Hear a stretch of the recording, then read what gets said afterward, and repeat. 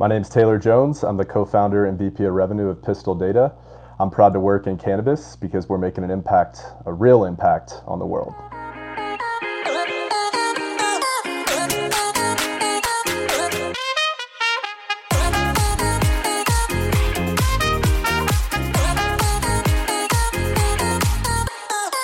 Hey everybody, and welcome back to another episode of the Proud to Work in Cannabis podcast. I'm your host, Carson Humiston, the founder of Vangst, and today I'm very excited to have one of our good friends, somebody that we've known in the industry for a long time. Taylor Jones is the co-founder and VP of Revenue at Pistol Data. And Taylor, we've known each other for, is it 6 years at this point?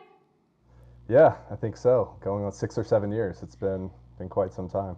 6 or 7 years. So we met Taylor in his transition into Baker. But before we get there, Taylor, how did you originally decide to go into cannabis? Like, what were you doing before cannabis, and why cannabis in the first place? Totally. So I've always had a passion for the plant. I think when I graduated college, I went to the University of Kentucky, a fairly conservative state, to say the least. Cannabis was definitely taboo, and I flew out to Colorado in 2014 to attend a 420 event and went to my first dispensary. And that's really when my interest peaked on walking into a dispensary and kind of understanding how that process was, which was really enlightening at the time. Started working in technology for an Oracle partner, doing a lot of stuff around ERP systems, and got really interested in how the legal cannabis space was operating with ERPs and supply chain software and compliance. I was living in Fort Lauderdale, Florida, and randomly searched cannabis ERP systems. Found a company called BioTrack THC. That was in 2015, and that was kind of my entrance into the cannabis space. And what was your when you joined BioTrack? What was your job? So I was a sales rep. So I was pounding the phones, calling on new dispensaries. And at the time, there weren't a lot of softwares out there, right? So you think like back then, even if you can remember some of these, but MJ Freeway, of course, was then before they were Akerna, BioTrack, and then you slowly started to see companies like Green Bits pop up that was very Washington specific. Leaf Logics entered the space. And so I kind of have this like full view of the cannabis tech space specifically all the way back in 2014 and how a lot of these companies have evolved. It's been quite entertaining to watch. Yeah, so in 2014, when you were calling into businesses that were not using any technology, what was the response when you were calling into them and pitching them on using BioTrack? Yeah, so at the time, BioTrack was a server-based solution, meaning you hosted the actual software on your own server or on a computer within your dispensary, and that was very appealing to folks because if they did get raided by the feds, they could take that computer, destroy it, and they're really concerned about doing federally illegal sales and actually hosting on the cloud. So a lot of our pitch at the time was like, you want to own your own data, you want to host your own data.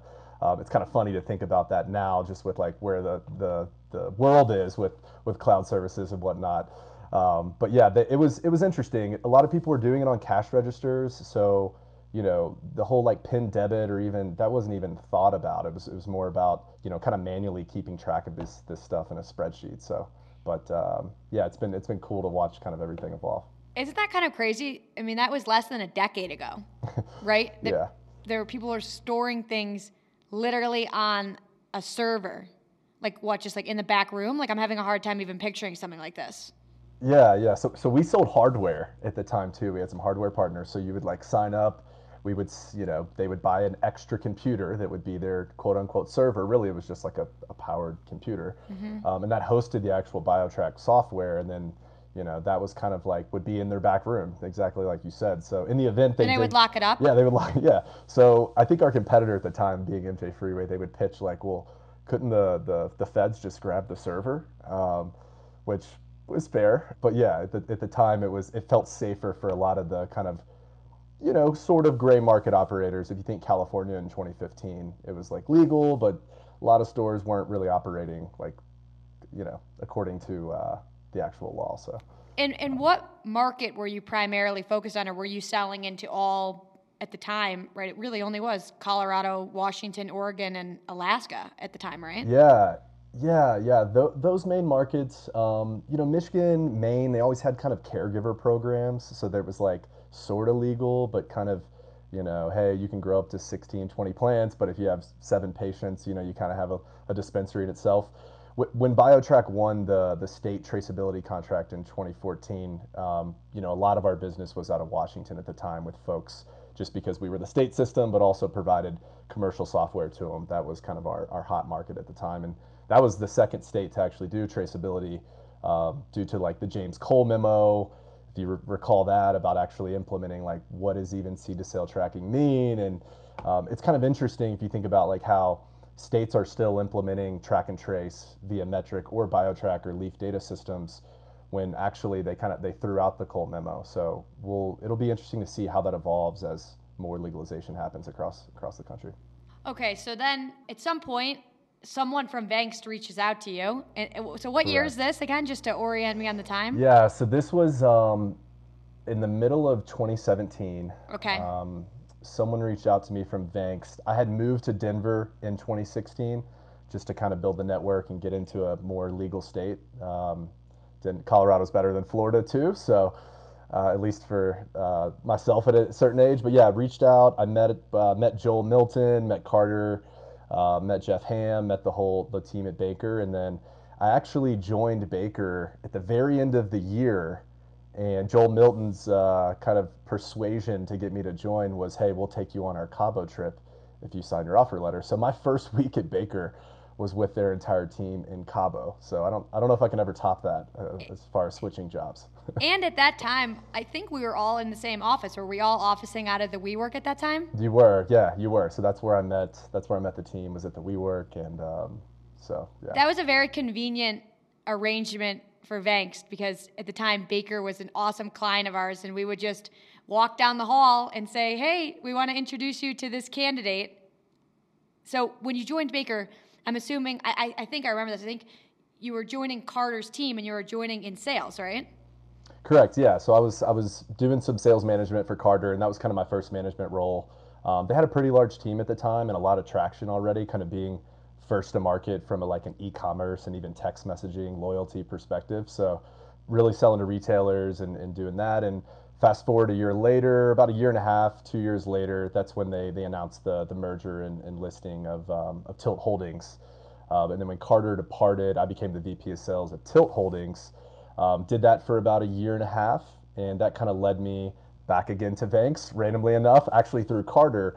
She introduced me to my partner now, Jeffrey Graham, who had the idea of Pistol, and we teamed up and started the company. So Vangst has actually helped me twice in my career, so I'm forever grateful. Well, it's an awesome story, right? You went into a sales role, then became VP of sales, and now have become a co-founder and VP of revenue. So talk to us a little bit about like the journey of actually being the co-founder of Pistol Data and how that was different than joining BioTrack or joining Baker with a more established product in the market. I mean, when you joined, it's so funny, like just having this conversation is such a blast in the past. Like when you joined Baker had clear product market fit. You guys were a hot tech company. Like everybody wanted to work there. I remember when you guys got your office, it was like, oh my God, they have the best office in the cannabis industry. Like Baker was the place to work. So you had joined these, I don't know if BioTrack was the place to work with the selling of the hardware. I wasn't around at that time, but I do know that when you joined Baker, like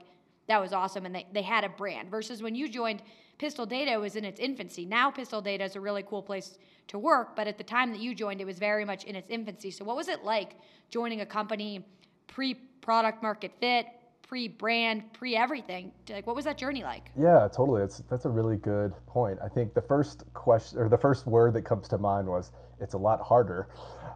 So that's definitely it. I think the one thing that I enjoy the most is just having more impact on how things kind of are shaped. Right, you have a lot of decisions that you make, a lot of little decisions that you make, early stage that end up affecting long term, and how you go about things. When I met Jeffrey, he had basically the idea, he formulated the idea at a company called NorCal Cannabis Company. We actually spun Pistol out of that. And he was using data tools in the space that you guys are probably familiar with, but really trying to do something, create a tool that was really actionable daily for an individual operator, whether that's a sales rep, a retailer, whoever in the space. And when I was the VP of sales at Tilt, I sold products into stores for their plant touching assets in Massachusetts and PA.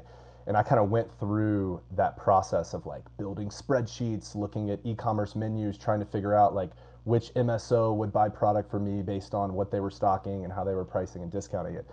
So when I met Jeffrey and he kind of pitched me the idea, I'm like, oh my gosh, like I was actually would be the end user to this tool. So kind of right out of the gate, even without product market fit, I think in my head I'd experienced what the problem we were really out to solve. And that first problem that we identified was like buyers at stores don't call sales reps fast enough when their products go out of stock. And there's a variety of reasons for that. Retail's hard in cannabis. Things are changing all of the time. There's not a lot of good data that tells you, how much inventory you should be ordering from folks. And if you think about like how many strains and varieties there are of like four main categories: pre-roll, flower, vape, and concentrate. Those are constantly in cycle. And so a product that you may have bought, might not actually be available from that brand in 2 to 3 weeks. And so I think, from a journey perspective, just having more impact and a little bit more on control. Now, that doesn't go to say like the highs and lows of worrying about and looking at the whole business as a whole has been a completely different experience for me from like being at Baker and only worrying about sales, like not having to think about, when we first started Pistol, like for the first 6 months, I was invoicing, signing contracts, onboarding, training, still selling, basically by myself for the most part, and still helping with a little bit of marketing here, product development. So I think it's about wearing multiple hats, and then once you kind of get to scale, a little bit of scale, then it's like all about prioritizing my time. And that's the one thing that like it's a continuous like look back and see like what type of ROI can I provide Pistol, and like where am I best suited, and then that's where I need to focus on. And that's been changing as we've been adding more folks to the team. Yeah, I always describe it to people as like you do every job in the company, and I actually think that's so helpful because then when you go to hire people, you know exactly what it is that they're doing. Like where I always find myself getting tripped up in the business is when we're hiring people into roles that I've really never done before. It's so much harder to understand what they do. So like you just describing, you're doing the signing of the contracts, you're doing the invoicing, you're doing everything. Like when inevitably you hire people to do those tasks, like you know exactly where all the shortcomings are, and like you can jump in and fix it if need be. So in the beginning where you were the one actually going in and selling, what was the industry's response like on your first sales pitches when you were going out and saying, I'm the co-founder here and we have this new product? What was the industry's response? Yeah, so we launched a beta program in California, and we focused on just the gummies category. There are a variety of reasons data wise why we did gummies first. And at the time we just had a deck. So there was no product. It was like, hey, we have this idea. If you think about like the times we were in, it was basically mid 2020. So like right in the peak of COVID, where, dispensaries basically had to have online ordering, not just for pickup, but for curbside, right? It was literally the only way they could do business. So you saw this huge surge in most stores across the country, specifically in our case, California, having to have e-commerce systems. Now, those systems had to be integrated with the point of sale. So you think Dutchie, iHeart Jane, Trees, Meadow, and there's some new ones that are popping up doing pretty well. And so basically you need to show your live inventory on a menu. And so it was just kind of like really good timing for us based on where we get our data and kind of what we do with it. That folks, I mean, the problem resonated with the VPs of sales that we were contacting first. So like Plus Products, Plus Lucy Harold at Plus was our first beta customer. She was our first annual customer. Forever grateful for Lucy and Plus. But I think, as you know, like when you start a company, kind of getting that first one is the hardest one. Getting the second one's the second hardest, and so on and so forth. And like as you get a little bit of traction, going after really well-known brands, I think was my go-to-market strategy. Like if we can just get a couple big name brands that are respected in California, when I go to that next brand, I'm like, look, we work with X, Y, and Z. Give me 20 minutes to tell you why and how we can help you guys. That was kind of the initial, yeah. I think that's such a great piece of advice for people that are launching a business in cannabis, because people are really followers in this industry. Like we've found the exact same, we've had exactly what you're describing. We work with X company, we help them find X 10 employees, and it's an easy just box for them to check. So it's funny to hear that you've said that that's worked really well for you. So now, at a certain point along the journey, you started building out your team. How did you think about those first hires to make? Yeah, how did you think about that? Yeah. So I think my first hire was an SDR, and that was really just like, from a sales perspective, and in my opinion, like you have to continue to just fill the top of the funnel. Like that is the most important part of anything when you're thinking about how to scale sales, is like the top of the funnel, top of the funnel, top of the funnel. So put resources towards that. And when the funnel becomes too big, you got a problem and you need to hire more closers. That's kind of how I think about it in general, and kind of the way I hire. So I went with an SDR first, and that person filled the funnel very quickly for us and allowed me to basically run demos and do business and close. Then we had an intern, a data intern, that we actually turned into our first CSM, which was doing our onboarding. So I started to slowly like pick apart things that were taking too much of my time and focus on net new revenue.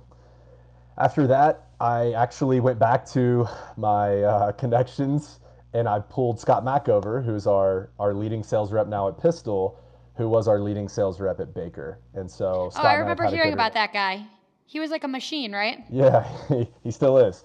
So Scott's been at Pistol now about 15 months or so, and we had worked together before, and now it's just putting the right pieces in place. So where we're at now, I hired a director of sales now about 90 days ago, and that's kind of changed everything. Now the SDRs and the AEs are getting a little bit more coaching. We're implementing new process, and I'm able to take a couple steps back, work on more enterprise deals, and kind of like, do other things that the business needs from me from a business development standpoint, and product, and a little bit of marketing stuff here and there. And so I guess the takeaway that I would say when you're kind of building your company from the start is just top of the funnel is the most, because if you have a good product, like we close at like a very high, 40-45% close rate, so very high from a SaaS perspective.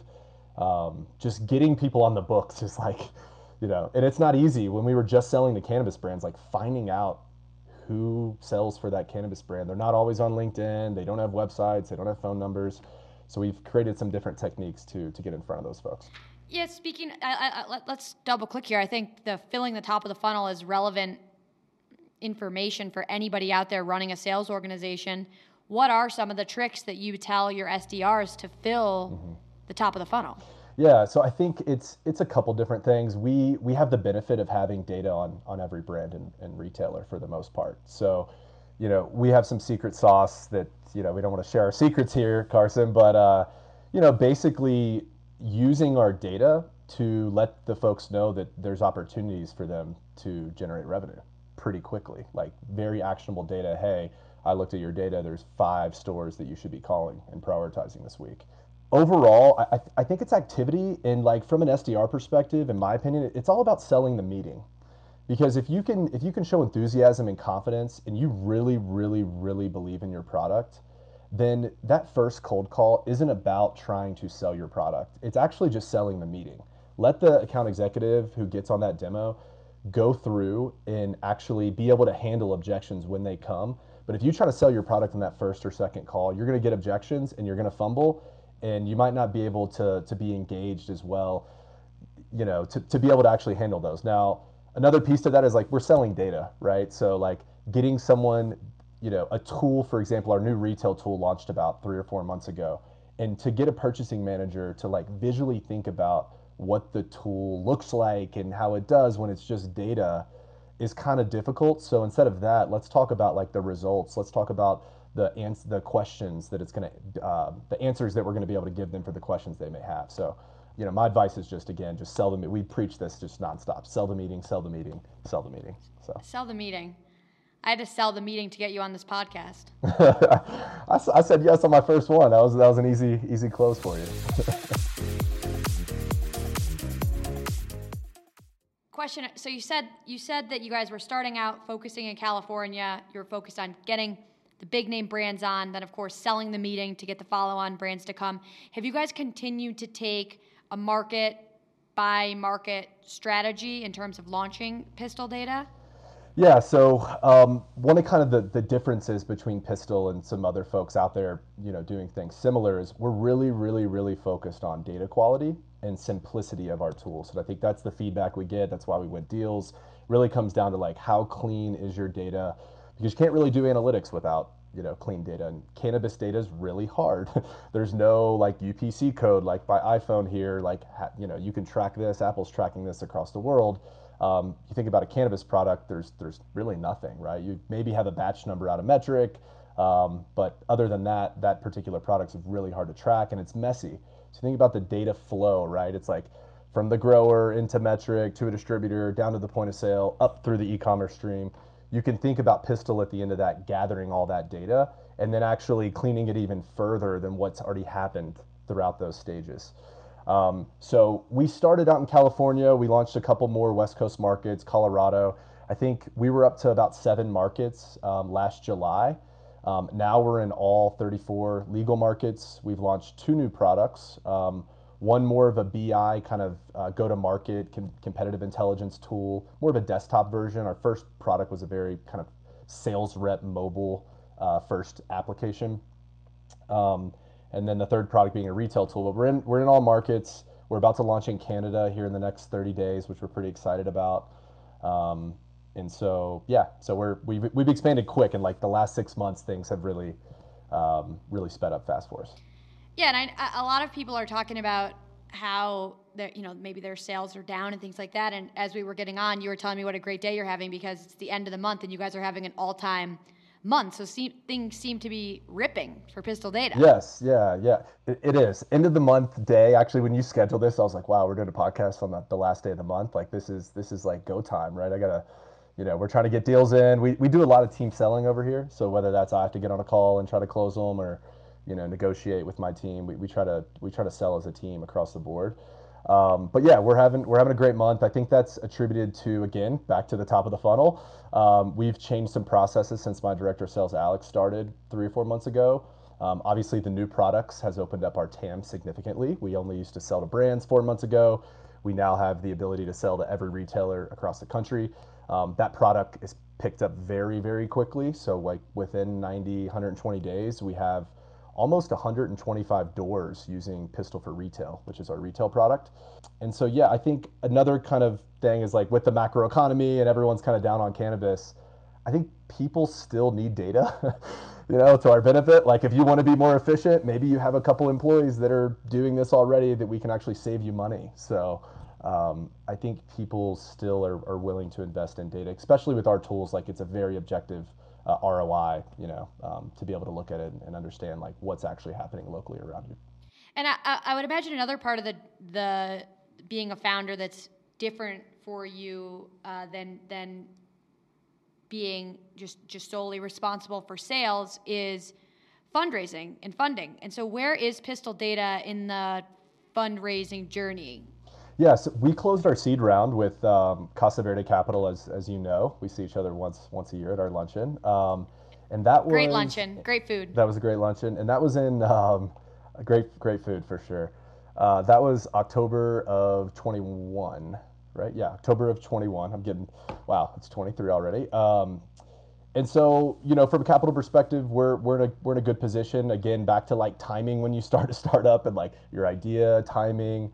It's really important, kind of when you go to market and is the market ready for your type of tool. I see a lot of companies that I think are good ideas that are getting into cannabis, but on some, and I won't name them, but they might be a little bit early, right? For like, if you think about all these payment companies that are just, there's a million of them. Like, are they too early? I don't know. Like we'll see. But I think we're grateful, for when we did raise, and we're in a good position right now. And that's the other piece of it too on the timing front. Like there's a little bit of luck involved too, right? If you were somebody that was trying to raise capital in 2020 or 2021, it was significantly more achievable than folks out there trying to raise right now. I mean, that was just so to your point, you guys raised at a great time. You launched the product at a great time. I always say to people that are starting a company, like you need stars to align is the reality here. Like there's skill, but there's also a lot of luck. And that's why I'm always grateful. I always feel like I'm a lot luckier than I am. What's the saying I'm looking for?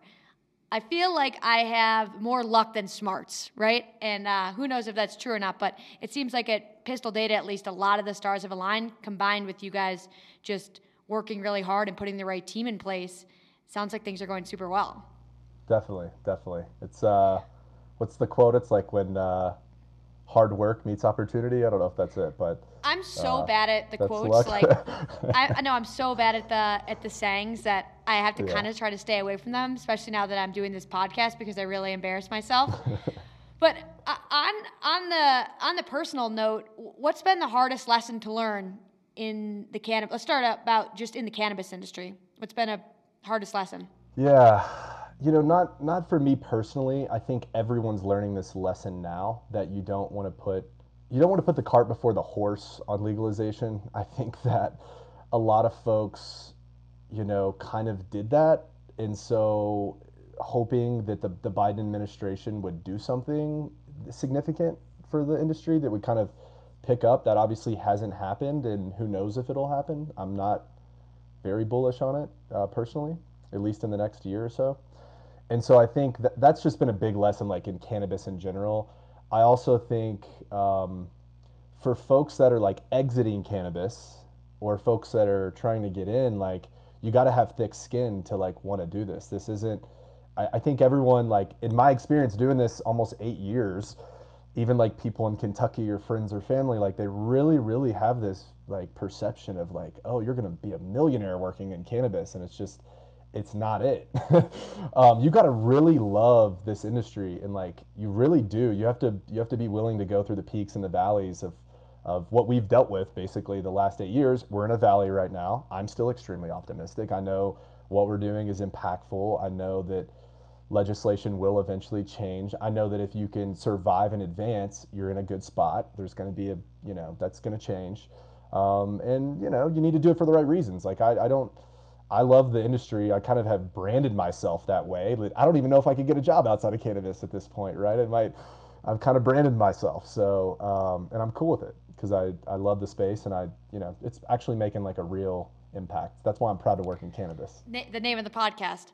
Yeah, I also think that people at this, I'm super optimistic about the people that are still in the space at this point that are down to keep going. Because at this point, people have gotten pretty beat up in this industry, right? Especially you've been working on this since 2014. I mean, we started Graduana in 2015, rebranded to Vangst in 2016. Everything has been far from rainbows and sunshine at Vangst, and I think the further along in your journey that you go, you become more confident in being able to say that it hasn't all been great, right? And I think that a lot of us have gotten beat up and not done everything the right way and like learned a lot of lessons the hard way. But for the people that are still here, still sitting here, still in the game, still ready to go and fired up, I'm super optimistic about them. So I know there's a lot of people out there that are saying, oh, like, I don't know if we're going to be able to make it. Like, I always I have a sign in my office that says you didn't come this far just to come this far. And I do feel like people like you and other founders in the space live and breathe that mentality. And like, it's going to keep us going. But I'm curious, like, what do you think it is about the people that have made it this far? Like, what do you think that they all have in common? Because there's a handful of people that have been at this for almost a decade at this point. Like, what do you think that is? Is it just stamina? Is it passion for cannabis? Like, what is that trait? I think that they have a real connection with the community that cannabis is, and I think that gets overlooked a lot. Like the community within the cannabis industry from a business perspective is, and I'm biased, but very very different than other industries. And I think it's because of what you just said. Like when you go through hard things together, and the person next to you and the person over there and all these other people are going through similar things, like we're all startups, no matter if you're a public billion-dollar company, like you're still a startup, you're still making mistakes, you're still figuring it out. And when you have that, it creates this like really interesting camaraderie, even like with competitor companies. You're like, yeah, I still respect you because like you're doing, you're a trailblazer, like you're doing exactly what I'm doing, and we're both just trying to make it work. And maybe there's enough for everyone to go around, and it's not so much about like this fierce like crazy competition. It's more like this camaraderie that's just, I don't know, I just think it's so different than other spaces. Right. And I also think like just that mutual North Star that everybody has, right? And just making cannabis accessible Yeah. to anybody, having federal legislation, having it decriminalized. Social equity is, I think also the social equity component of our industry has brought a lot of people together full circle. And so it just feels like there's this North Star that everybody has, even if they're competitors. Like I could sit in a room with one of our competitors and we both have the same North Star for the industry. I feel like that piece of it is something that's unique to other spaces too. Yeah, totally. It's like we're working towards something. Like name another industry that's similar, like alcohol for like what are they working towards, right? Like they're working towards keeping cannabis, not moving past them eventually, or like non-alcoholic beverages. That's what they're working towards. I just like in general, like we're actually working towards something that's like pretty tangible, like when you think about it, right? So yeah, I totally And agree even with like that. the name of this podcast, Proud to Work in Cannabis. Like I haven't heard any podcast proud to work in banking, Yeah, no, proud to no. work in oil and gas. I mean, people might be proud to work in banking. Maybe, Maybe. I don't maybe. I don't know. I haven't heard too many people It's say that. yeah. So I have a couple more questions for you. People that want to get into this industry, I always say this, I've heard you say it, the industry is never going to be this small again. Today there's around 450,000 people employed in this space. There's expected to be 1 million people employed over the next 5 years. So the industry is still in its infancy. It's never going to be as small. Again, today in a decade, we're going to be sitting here having people on the podcast who just joined in that helped us, write the story of cannabis. What advice do you have for people getting into the game today? Because there's still Yeah. plenty of opportunity and plenty of time, and we need more people to come in. So what advice do you have for those folks? I think my first advice is you got to kill your ego a bit. I see so many times people, are applying for a roll up pistol and they think that just because they've done stuff in other industries, they're like either, overqualified. So like my first advice, if you really, really, really want to get in cannabis, you need to kill your ego and be willing and open to starting out in a different level position, quote unquote, right? Than like what you think you've done in your past history. And that's not to say like I don't think cannabis is so unique that like you can't, other business practice. I'm not on that. I'm not one of those sayers. Like I know some people are on that side. I'm not at all. I actually think that like a lot of basic business practices that are used in other verticals and stuff are definitely similar. Now cannabis still is unique. You need to understand like how the supply chain works and like there's a lot of nuances to it. But I think cannabis companies as a whole are hesitant to hire in some cases folks that are outside of the industry. And one, I think as a cannabis company, you have to be more open to bringing folks in, but also, just killing your ego a little bit. I get a lot of like emails, people applying that, they're looking for something that may not be available in cannabis yet. There's a lot of sacrifice there too. Like, again, back to like the startup thing. I think you wrote something on LinkedIn that I liked about like, hey, you signed up to work for a startup, right? Like, just because it's in cannabis, it's a startup. Doesn't matter what cannabis company it is. Like again, they're all startups, so don't have the same expectations as working a more established business. Like you actually have to be cool with ambiguity, and so those are two things. Like kill your ego and be very okay with ambiguity. And I feel like when we talked about lessons we learned, or I'll speak for myself, and maybe you can speak, like I've had to kill my ego, right? Like Yeah.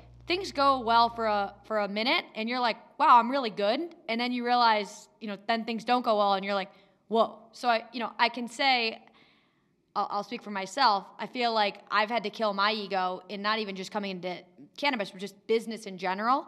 And I've found that the most successful people that I've met on this journey have no ego whatsoever. And so I would say like that's a lesson that I've learned in just watching from the best. And obviously same is true for you.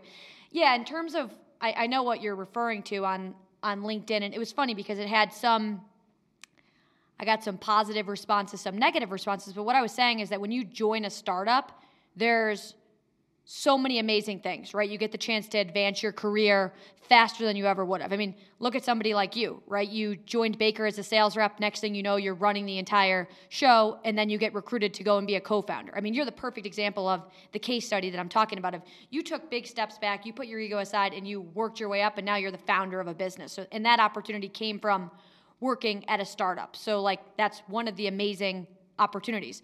But there's also like massive trade-offs. Like you're not going to get a huge 401k match. Like there's a lot of trade-offs, and one of those trade-offs is actually job security. I mean, startups, 99% of them fail. And so if you're versus like there's big corporations where it's hard to get fired. Like I was talking to a friend who works at McKinsey, and she was like, it would literally be hard for me to get fired here. Versus like that's just so that's pretty good job security if you're like I have to actively try to get fired. That's not the case at a startup. A startup a lot of times is venture backed. You raise money and you have 18 months to figure it out, and if you don't hit those targets, you don't get funded and you go down.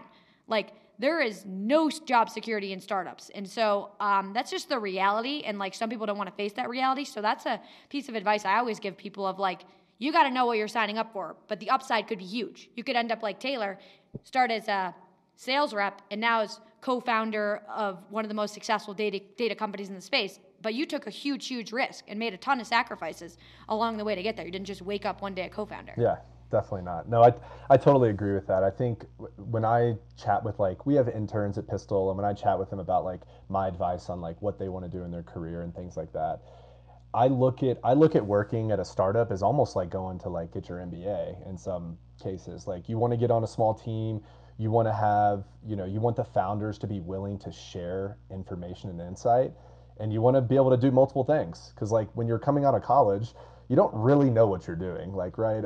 Some people do, but most people, if you go into a traditional like, go work for a startup, whether it's in sales, marketing, customer success, product, etc., you don't being able to go somewhere and wear multiple hats and then be like, oh, that's my passion. Like I enjoy that the most. That's where I actually think what benefits people the most to go work at startups. You get to do multiple things and not just like, you go work at Salesforce as a sales rep, like you're going to be a Salesforce sales rep and likely there for a long time.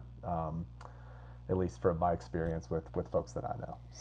So Taylor, as a co-founder, I always ask other founders, like, what do you do in your free time? What do you do for fun? Yeah, so I'm a big skier, so I live in Denver. I definitely ski a lot.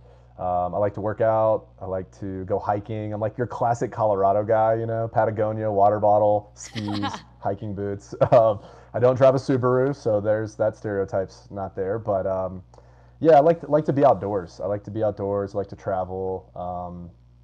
That's about it, Trying not to think about work all the time and taking a little time off to have that nice work-life balance is a 2023 goal for me. So it's going well so far this month. Oh, that's a good goal. And it actually leads me into my last question for you, which is just what are you looking the most forward to in 2023? So for 2023, I'm really excited not to see companies fail, but more to see which ones are the most resilient. So I don't. That's an epic way to say. That's an epic way to make that statement. I don't want to see companies fail. That's horrible. I actually don't think that at all. But I do really would like to see, like, you hear about companies, you see press releases, you've been around the block, you know how this goes. Like you think a company's doing really, really well, and on the surface it might seem that way, but in reality maybe they're not. And you hear rumors and all this, and so I want to see kind of after 2023 who's got grit and who's going into 24 with like a lot of optimism and in a position of strength. And I'm grateful, confident, hopeful that we'll be one of those companies.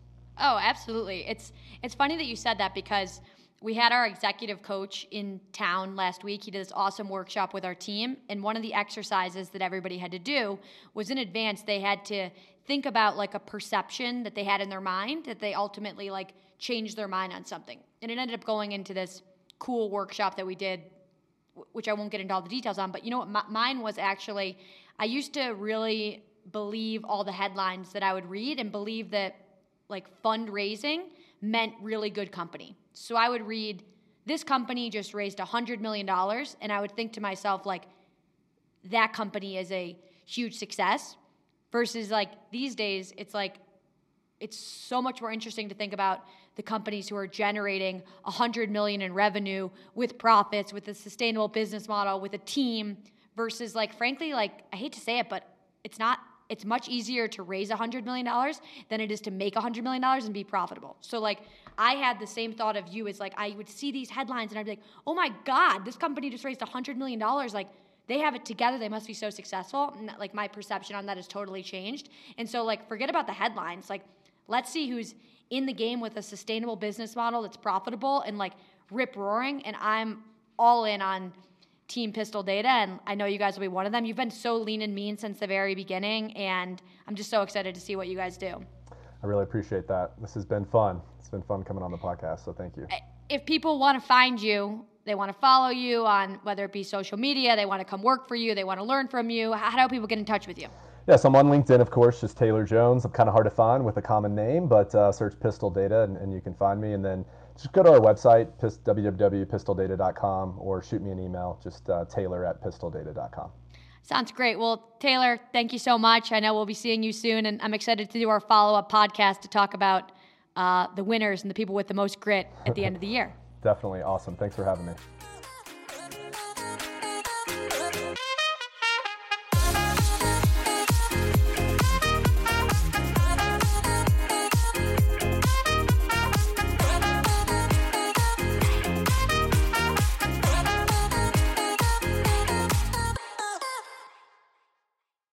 Thanks for listening to today's show. To check out more great cannabis podcasts, go to podconnects.com. Here's a preview of one of our other shows.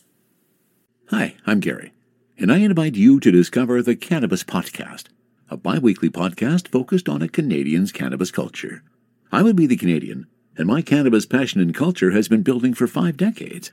I share that passion for this wonderful plant in every episode, through conversations with cannabis advocates and enthusiasts, stories about the ever-changing legal environment, and some hands-on testing of product in a segment I call Cultivar Corner.